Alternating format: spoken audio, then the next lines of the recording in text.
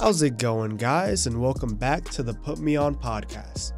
We had to take an extended break, and I'll be honest with you, I missed you guys.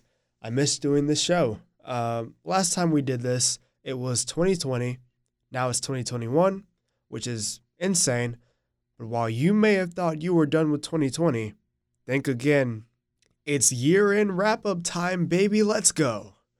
My top 5 rap and R&B albums of the year are what you're going to get to listen to today, along with some discussion of what makes them so good. So, without further ado, let's get started. At 5, imaginary drum roll, Shoot for the Stars, Aim for the Moon by the late, great Pop Smoke. Shoot for the Stars, Aim for the Moon is the debut album of Pop Smoke, a posthumous album put together by 50 Cent after his murder, and it shows off the potential that Pop was realizing. I like to distinguish between rappers, singers, and artists because not everyone is an artist. Not everyone is versatile. Not everyone has a special knack for making music and not just songs.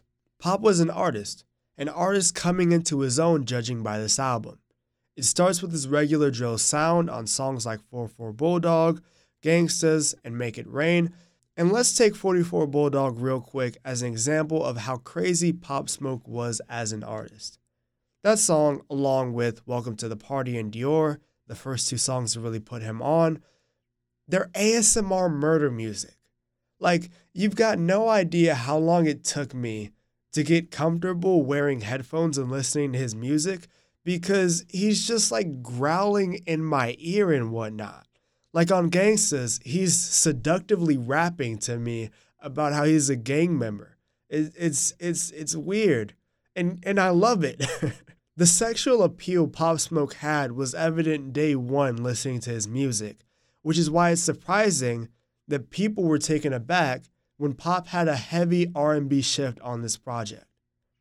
What You Know About Love, Enjoy Yourself featuring Karol G, and Mood Swings featuring Lil TJ are the strongest R&B offerings on this album, with Mood Swings chorus leaving a lasting impact on anyone who's heard it. Then, the album ends with a return to drill with Got It On Me, a great twist on 50 Cent's Many Men, and Tunnel Vision, the album's outro, which properly closes out his amazing yet short career. In it, Pop Smoke says he set out to change the game, and I think he did. The best 3 tracks in a row on this album, if you can only listen to 3, listen to these 3, are tracks 17 through 19, Got It On Me, Tunnel Vision, and Dior. Is it cheating to include a bonus track in this? Sure, but who cares? I run the show. Now, at number 4, my turn, Lil Baby. 2020 was Lil Baby's year from a commercial and a cultural perspective. He released the best streaming album of this year, and he won the War of BLM singles during the George Floyd protests with The Bigger Picture. He also made himself a household name. There are very few rappers who have mastered their sound better than Lil Baby. He does his thing on every beat he chooses. No matter what sound he's on or who else is featured, Baby's a chameleon with the way he fits into his music. He doesn't stand out, but he's always good for a bar or two that'll catch your ears. Think of it like the food equivalent of Chick-fil-A. You may not like mumble rappers, but you have to admit he's doing it better than anyone else. The best 3-song run on this one, tracks 3 through 5, How, Grace, and Whoa. Now, number 3 will be a familiar name for listeners, Hold Space for Me, Orion Sun. It's a bit of a change of pace after 2 rappers, and here we're going into neo-soul. Hold Space for Me sneaks up on you as you listen to it. It burrows its way into your skull, and then for the next week, it's all you want to listen to. In our streaming culture, album artists like Orion Sun are kind of struggling to adapt. They're the exact type of people that are screwed by the new norms of our music consumption, because they won't just dump 35 songs on you, and they won't double dip with a deluxe to boost their numbers. As a result, they kind of get lost in the shuffle, which is a shame because they're making the best music out there. Best 3-song run for this one, tracks 9 through 11, Coffee for Dinner, Sailing, Birds Gave Up. Speaking of the business side of music here as well, album number 2's rollout could only be described as a shit show, and she's signed to a major. Maybe that explains it though. This album had not one, but 2 deluxe releases, as well as 9 loose songs put out in the lead up to its initial release. It's a mess, but the music is amazing. It's Jessie Reyes's Before Love Came to Kill Us. I'm hoping to go more in depth on this one soon, so I won't deep dive here except to say, I enjoy how insane Jessie is. We have that in common, I think, and often with her music, she says how I feel before I even know how I'm feeling, and I appreciate that about her. Though she's Grammy nominated, I think Jessie doesn't get the credit she deserves as a songwriter, a vocal talent, or even an artist in general, and her label's doing her no favors. Before Love Came to Kill Us, though, is classic heartbreak R&B mixed with their upbeat style. One standout in particular, La Memoria, as the title implies, is a song in Spanish, and as someone who has taken now 3 years of college-level Spanish, I've got no clue what she's saying on the track, and yet, I love it. Then another, off of the second deluxe to be released, Sugar at Night, is addictingly good, and it should have been included on the initial release. All in all, the album deserved better than it got from nearly everyone involved that isn't Jessie, and despite it all, it's my second favorite album of the year. Strongest 3-track run here, tracks 11 through 13, Kill Us, Love in the Dark, and I Do. And now, highly anticipated, you've been waiting for it for all of 8 minutes. It's my top album of the year. Surprising absolutely no one, it is After Hours by The Weeknd. It is R&B. I won't hear anything other than that. My first ever music review was a review of this album, which I wrote for Technician. I've already been paid for it, so the clicks don't matter, but if you want to support your boy, just go over there and read it. It's very good. Like I said, it was my first A&E piece.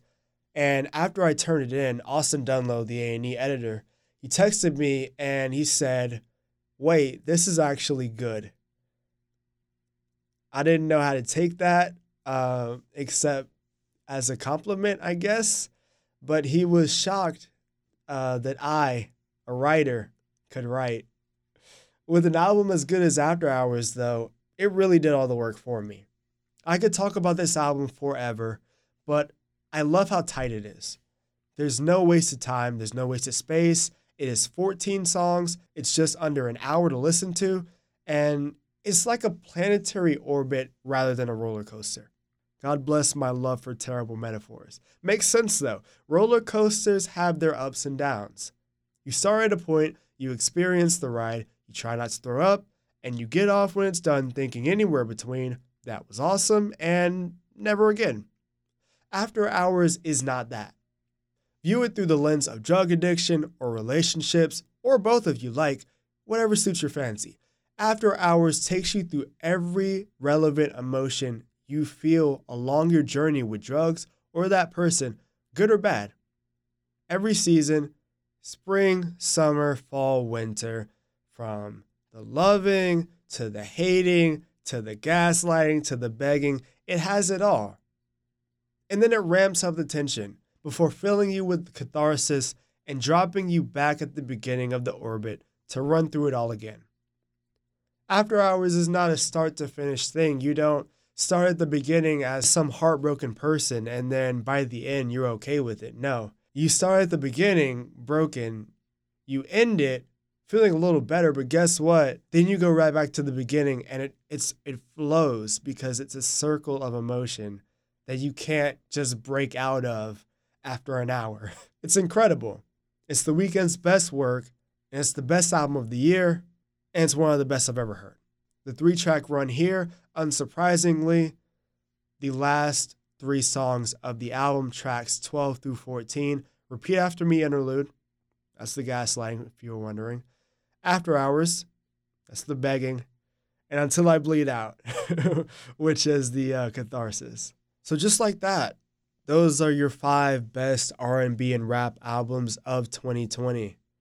Give them a listen. Tell me what you think. And you can thank me later for putting you on. Anyways, that's all I've got for y'all today. Thank you for joining me.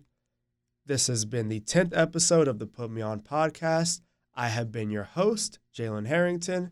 As always, stay safe, wear your mask, wash your hands, and I'll talk to y'all next time.